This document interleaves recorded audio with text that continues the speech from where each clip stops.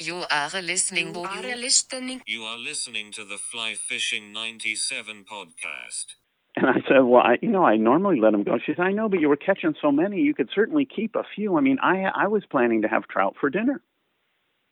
And I'm sure you've had this experience. You can catch and fish all day, and you go back, and it's time you need a couple for dinner, and all of a sudden they're a lot harder to catch, right? But I went back, and I caught 3 or 4 more fish, and in the meantime, she had taken a bottle of wine and put it in the creek to cool down, and went back to the campsite, and she'd brought along a little package of pasta and a little package of slivered almonds and a little bit of instant chicken soup, and my wife's a professional chef, so we ended up having trout amandine at about 8,000 feet in the Sierra, drinking a bottle of Pinot Blanc from the Trimbach family in Alsace, and that was a really nice way to polish off a great day of fishing.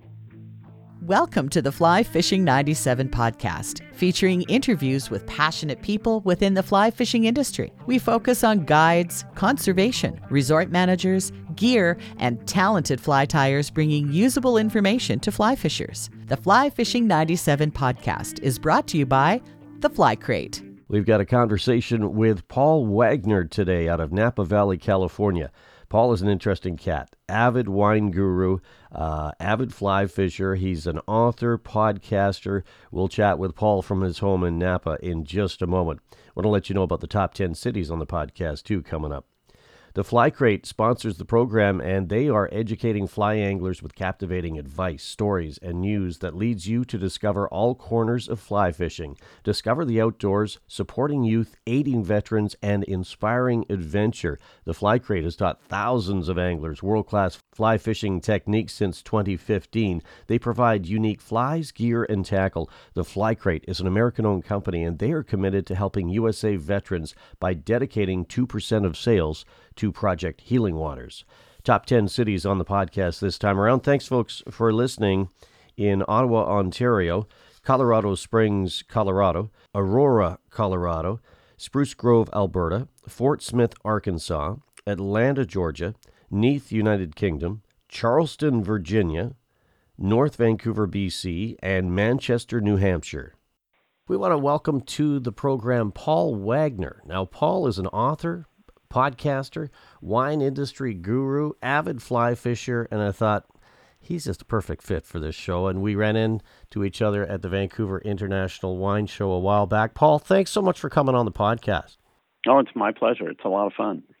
So you got to tell me how it all started for you. So if you just kind of rewind the clock and say, how did I come to discover fly fishing? Walk us through that. Yeah, my dad was a school teacher, but in the summers when I was little, he worked as a state park ranger.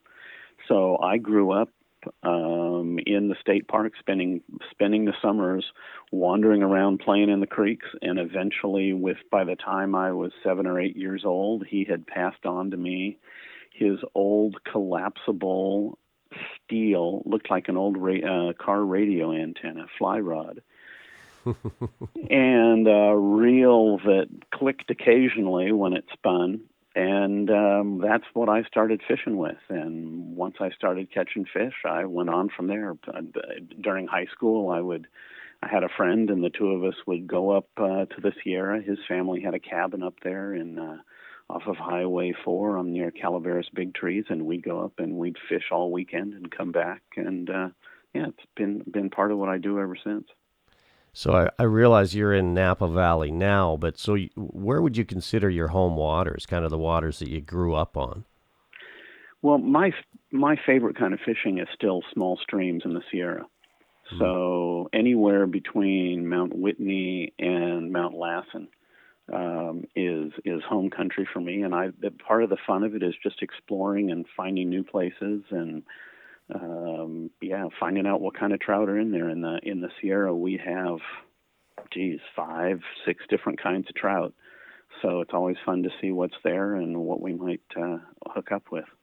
What's your go-to way of fishing those small creeks and streams? Are you usually dry fly fishing, nymph? How does that look for you? Yeah, dry flies to begin with, and I'll bet that over the last 10 years I've probably fished I bet more than 50% of the time with just about a number 16 elk hair caddis. And it works, catches fish. It floats pretty nicely, easy to see on the water. So yeah, that's the traditional way. But then if that doesn't work, I'm like everybody else. I'll try it for half an hour, 45 minutes, and then I'll decide, the problem is the fly. Exactly. And so then I'll try a different fly, and then I'll try a different fly, and then I'll decide, well, maybe the problem isn't a fly. Maybe the problem, and it's fly fishing. You start trying different stuff. You know what made me laugh about what you just said is not a lot of people talk about the buoyancy of a fly. Like an elk hair caddis is a perfect example of a pattern that is simple, it's effective, and it floats. Like a lot of good patterns don't have that buoyancy. They tend to start sinking after a while, but it's hard to go wrong with an elk hair caddis, isn't it? Yeah, it is. And I've spent a day fishing on a river with a single caddis fly. By the time I was done, it was more of a nymph than a caddis fly because it had been hammered so many times. But they're pretty indestructible and great fishing. I want to take a few minutes to get to know you with a few rapid fire questions. You ready for this? Okay, let's see. Your questions may be rapid fire. I can't guarantee my answers will be, but... Okay, Paul, so you're on your way to the Sierras and you're listening to your favorite tunes on the way. What kind of music are you listening to? Well, okay, so that's a complicated question. I was trained as a classical musician, so I love listening to classical music, but my wife and I, if she's in the car, we have taken to listening to these lectures from the great courses on everything from the history of the English language to Tocqueville's writings about America, democracy, to all sorts of different stuff, ancient peoples of the American Southwest. So these days it's probably not music. These days it's probably some kind of educational lecture. What about a wine podcast? Well, I never listen to those because we make one, and I know better than to listen to any clown on a podcast talking about wine. But I do record a podcast with my friend Rick Cushman over at Capital Public Radio in Sacramento, rickandpaulwine.com, and we spend about half an hour every few weeks making fun of wine snobs. I got to tell you, I listened to a bunch of your shows just before we aired, before you and I started chatting today, and I was really enjoying them. Who produces those for you? They're so polished. Well, they're very polished because they're done at Capital Public Radio, which is a very, very, they're a professional recording studio. But the funny thing is we pretty much record them straight through. Not a lot of editing and all the rest. Rick and I have just known each other long enough. We're now in our 6th year of doing these. And we pretty much have it down, and we pretty much can keep things moving along smoothly. So, yeah, not a lot of production involved, just watching what we say. What's your favorite place to talk fly fishing? Is there a coffee shop in Napa, a fly shop, a local pub, watering hole you like to frequent? There is an outdoor store here in Napa called Sweeney's, and they're pretty good at this stuff. But my favorite place to talk fly fishing is on an airplane, when I'm traveling somewhere else, any place where I'm wandering around and run into somebody like you at the Vancouver International Wine Festival, and we start talking, and all of a sudden, you can only talk about wine for so long, but for fly fishing, it seems like you can talk longer than that. So. Favorite sports team? Are we talking football, hockey? What's your go-to sports, and who do you like to follow in Napa? Well, when I was growing up, I was a huge fan of American football, and the 49ers were my team. And I guess they sort of still are, but given the amount of money and everything else involved in professional sports, I've become less emotionally involved with professional sports over the years. I sure have loved the way the Golden State Warriors have played basketball over the last few years. Well, I do enjoy watching sports, and I do enjoy watching them played in a way that's beautiful, but I'm less a fan than I used to be. Biggest lesson that you've learned through your fly fishing journey? There are always fish. And Explain that. Well, but I know any number of people I've talked to about fishing who go out and say, I don't think there were any fish in that lake, right? And my experience is, yeah, there are, of course, a few places that don't have any fish.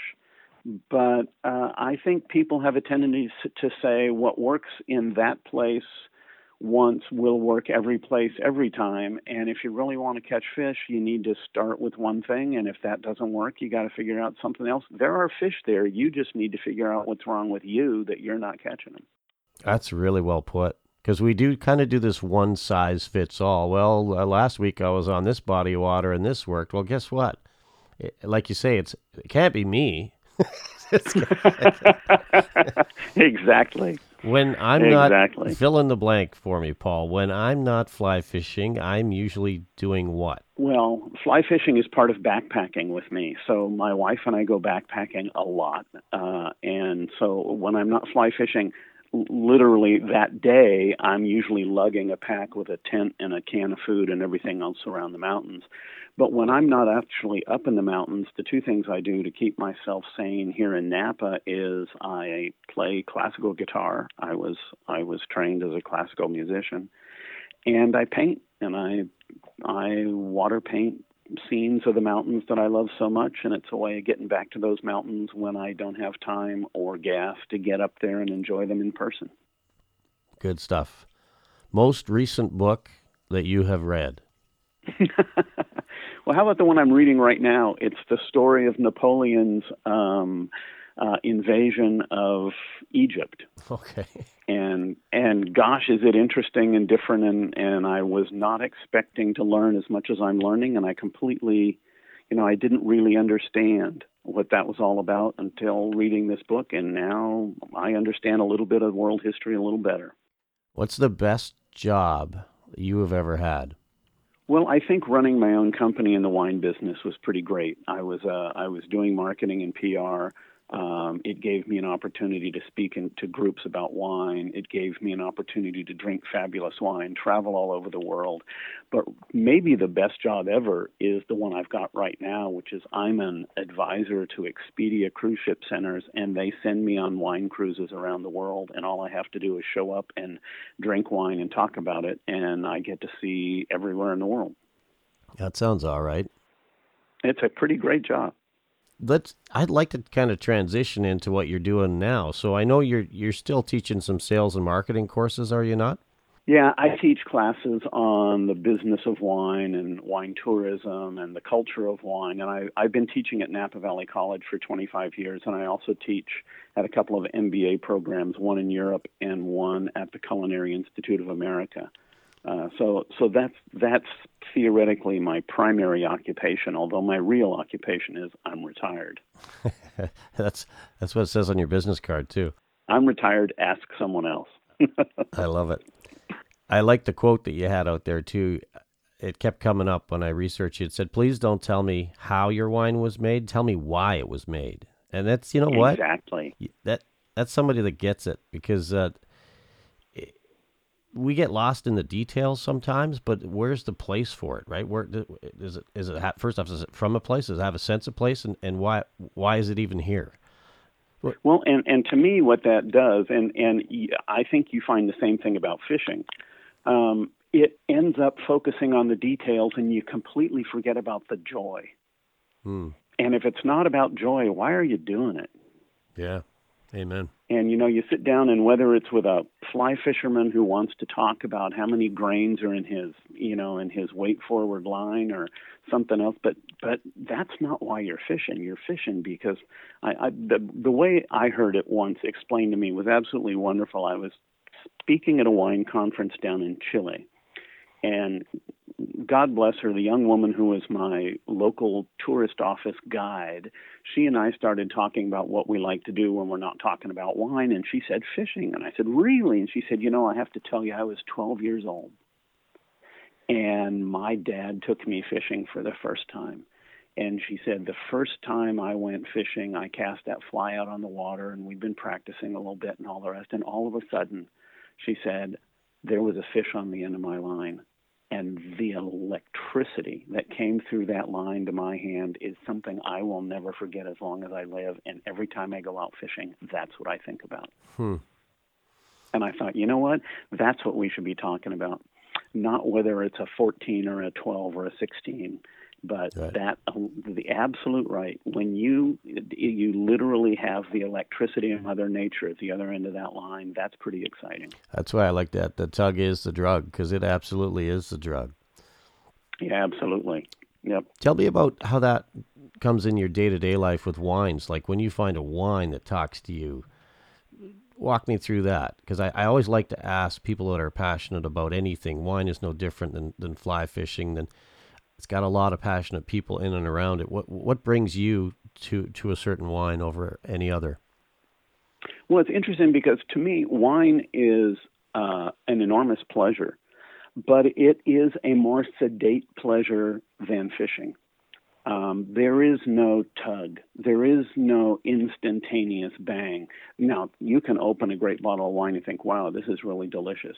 But ultimately, to my mind, there's a big difference because if you open a really good bottle of wine, the first thing you do is look around at the faces of all the people you're with and see if they're getting the same amount of enjoyment.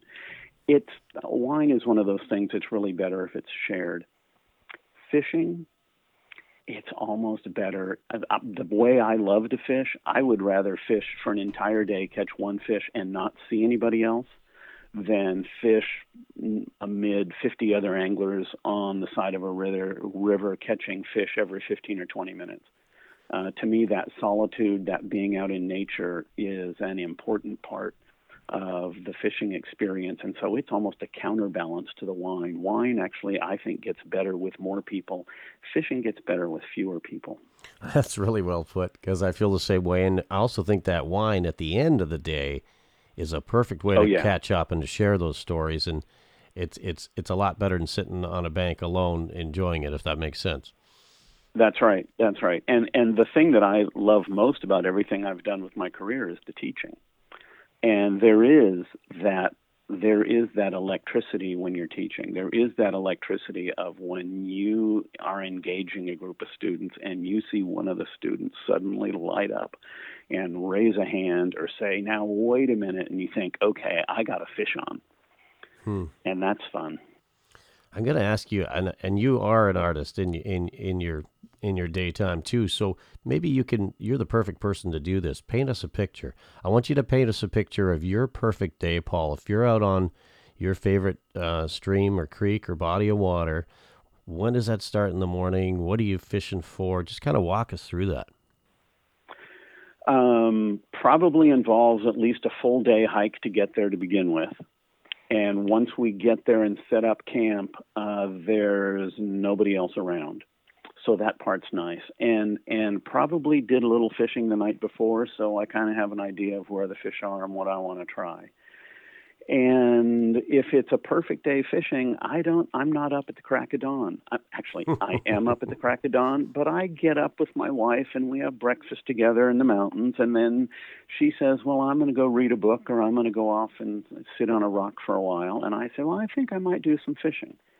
And it's not a full day fishing, but it's just what I love is working my way down, not a big river, not a tiny stream, but a medium stream, one that's got a few holes and a few cascades and a few riffles and all the rest, and a bunch of rock hopping. Not such a big stream that you can't rock hop across it from time to time to get to the other side.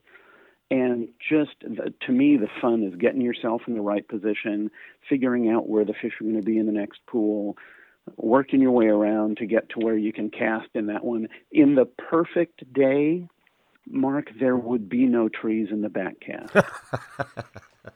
That's so true. That's so true. And you're the first person to bring that up, but I haven't had a perfect day yet, by the way. no shrubbery. I'm picturing like a spring creek in Montana where it's in the middle of a field. Exactly. So carry on. And what kind of species are you targeting? Rainbows. Mm-hmm. There are goldens, but goldens don't get as big. The browns are usually a little further down. The brookies don't get as big. So, to my mind, the perfect fish to catch up there is a rainbow. And I can remember one day up there, and it wasn't quite as isolated as all that. My wife and I and daughter were up, and we were car camping, and we found a little campground, and there was a pool just below the campground where there must have been, goodness, 20, 30 rainbow trout in that pool, and I probably caught all of them at one point or another.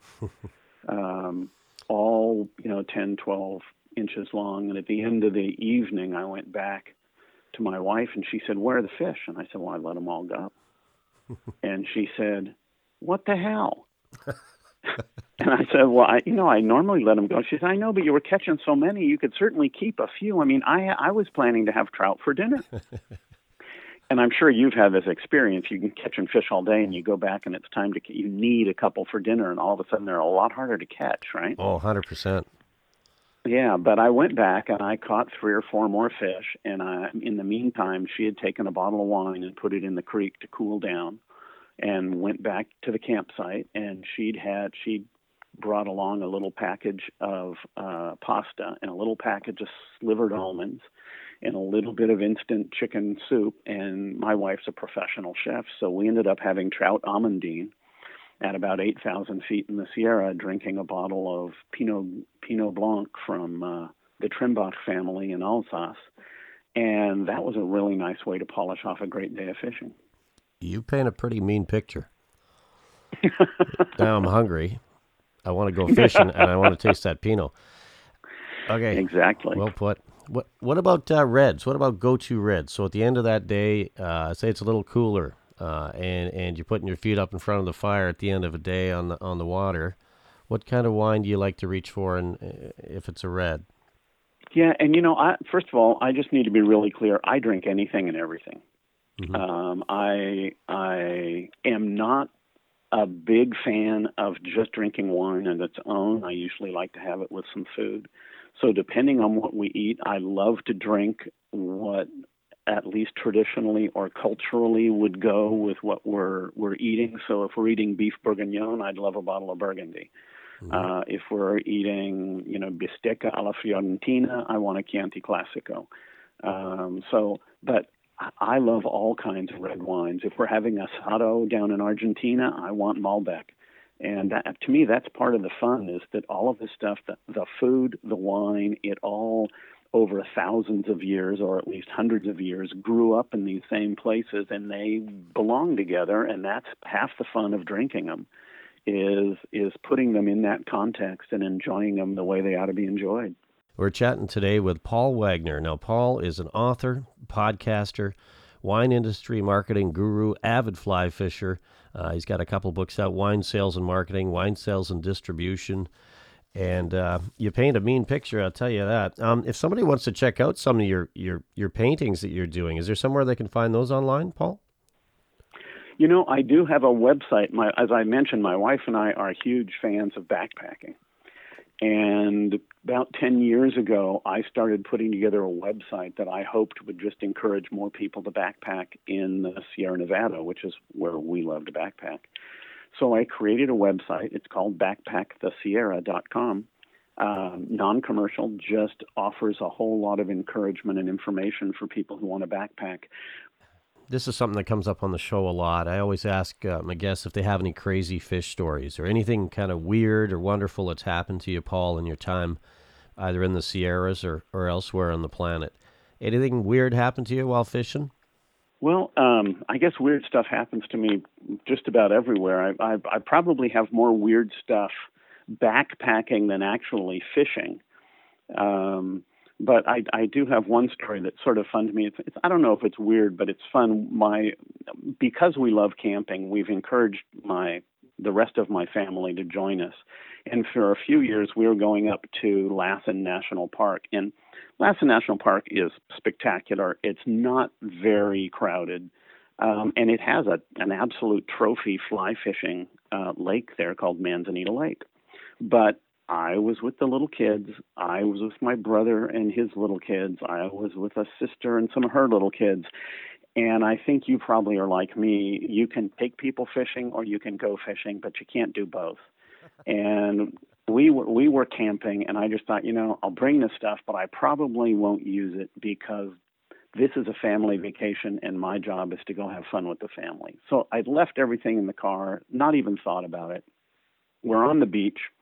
I'm sitting there talking to my brother, and my eldest daughter, who was probably at the time 9 or so, is just out in the water to the point where the water is up to her shoulders or something. And all of a sudden, I watch a trout about the size of my arm pretty much leap right over her head to catch a fly. And I look at my brother and I say, "You're going to have to excuse me for a moment."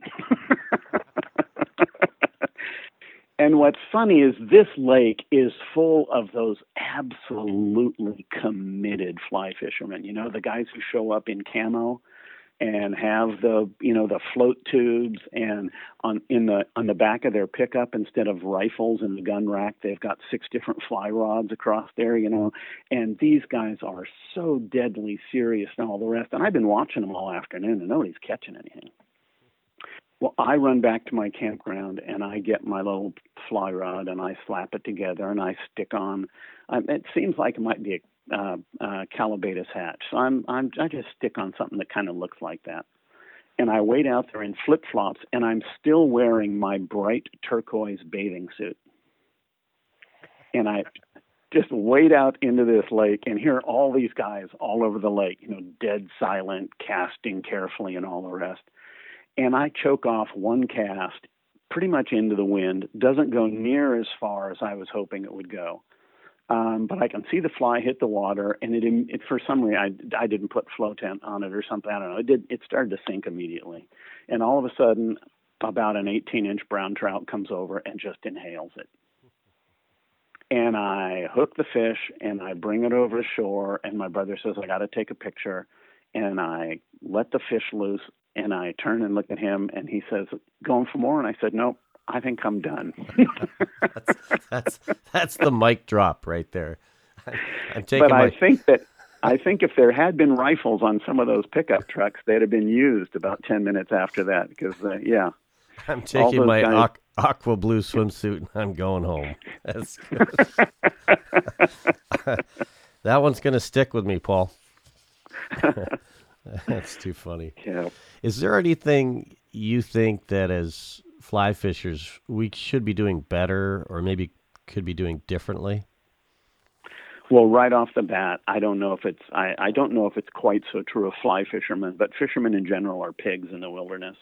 They leave stuff all over the place. They stomp on stuff. They break branches. They generally destroy what is beautiful in the wilderness, and that's tragic. And I can't tell you the number of times I've worked like a dog for a day and a half to get up to some tiny little lake at 11,000 feet in the Sierra, and I get there, and there on the shore is a wad of monofilament or a couple of lures stuck out in the middle of the lake, shining, and somebody's empty jar of salmon eggs or something else. And gosh, if we would just try as hard as possible to leave no trace, and if everybody took out more stuff than they brought in, the world would be a better place. That's really well said, and that does come up quite a bit. Good stuff. I want to transition a little bit into your. I know you're very busy with your podcasting as well as your lecturing, your teaching. Tell me about your podcast, how it's got started, and where you guys are at with it. Well, it was a lot of fun. I was running a company that's job was to promote wines to the wine media around the United States. And one of those wine media was a guy who wrote about wine and talked about wine on Capital Public Radio. His name was Rick Cushman.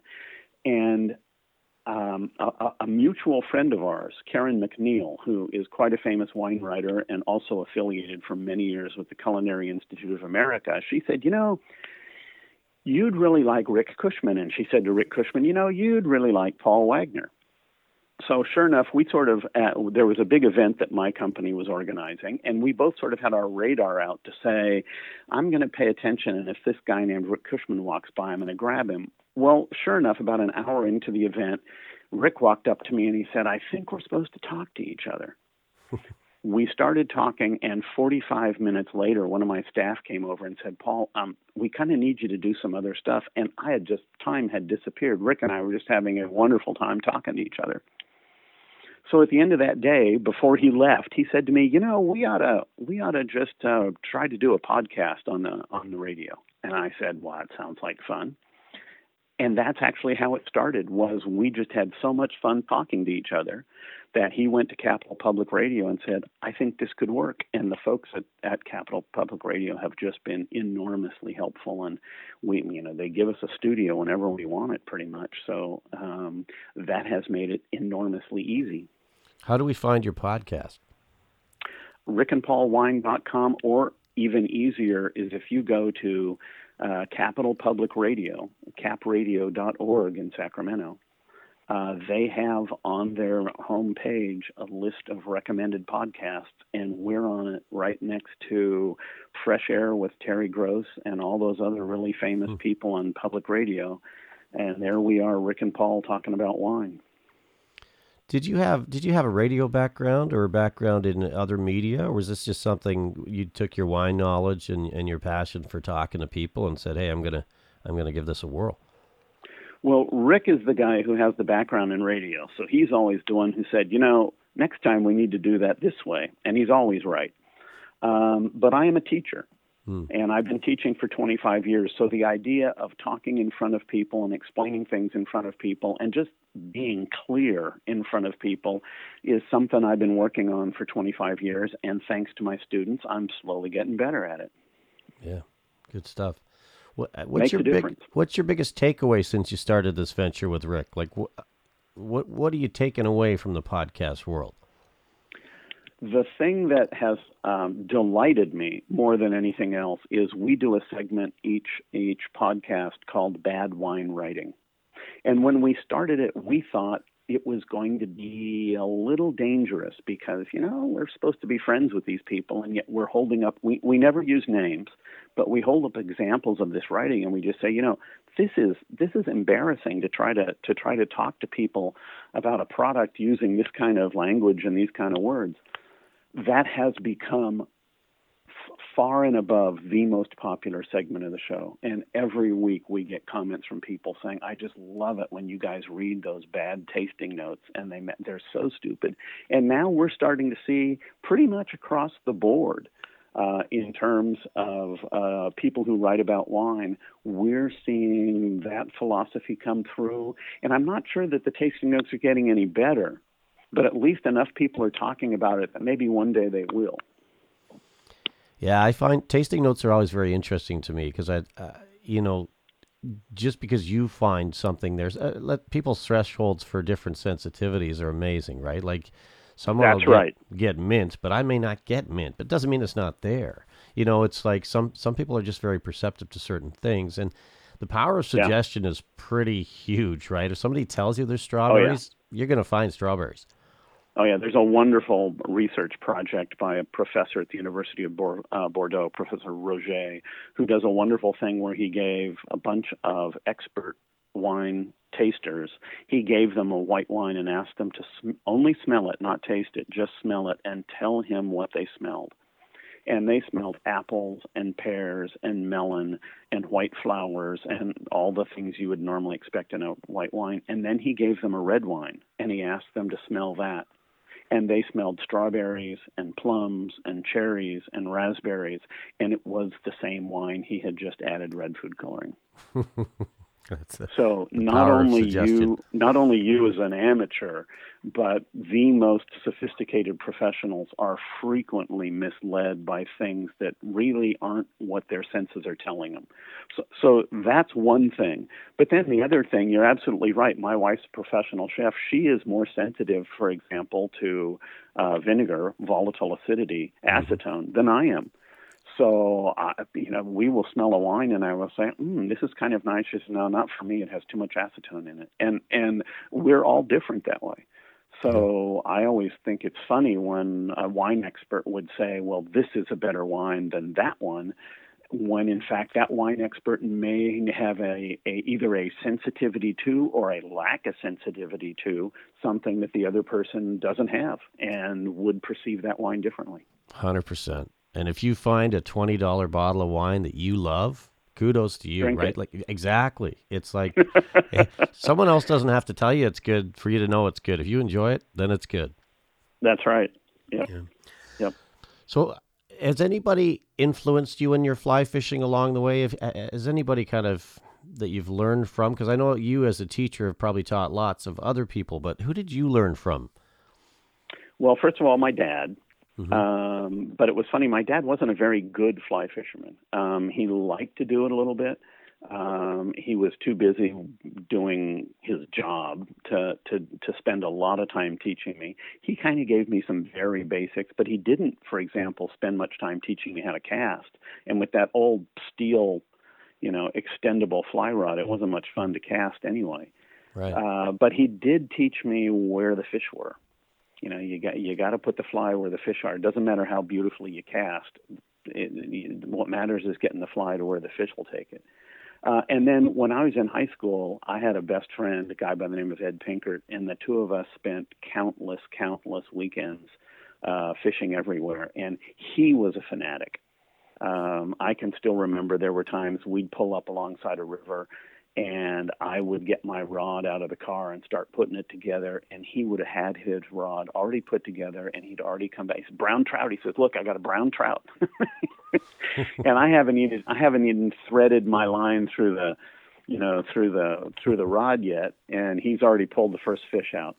But he was the one who I think really he loved to tie his own flies, so I started doing that. Those were probably the biggest influences. But then the other thing is I love just reading about fly fishing. There are some people who write about fly fishing beautifully, from Hemingway to John Garrick to all sorts of people, and that's fun to do too. Yeah, good stuff. Well, hey, I really want to thank you, Paul, for taking the time to chat with us. I mean, we got to do this again at some point. Let's hook up, find out how your fishing season's going, or if you've opened any. I'd love to.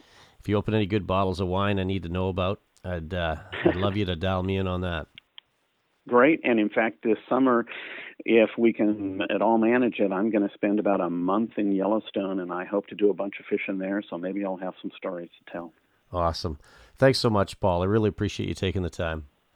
My pleasure. Great talking with you, Mark. We've been chatting today with Paul Wagner, author, podcaster, wine industry marketing guru, and all-round avid fly fisher and teacher. The Fly Fishing 97 podcast is brought to you by theflycrate.com. Thank you for listening to the Fly Fishing 97 podcast.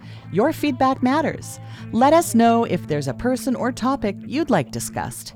Email us at mark@flyfishing97.com. Until next time, tight lines, and we'll see you on the water.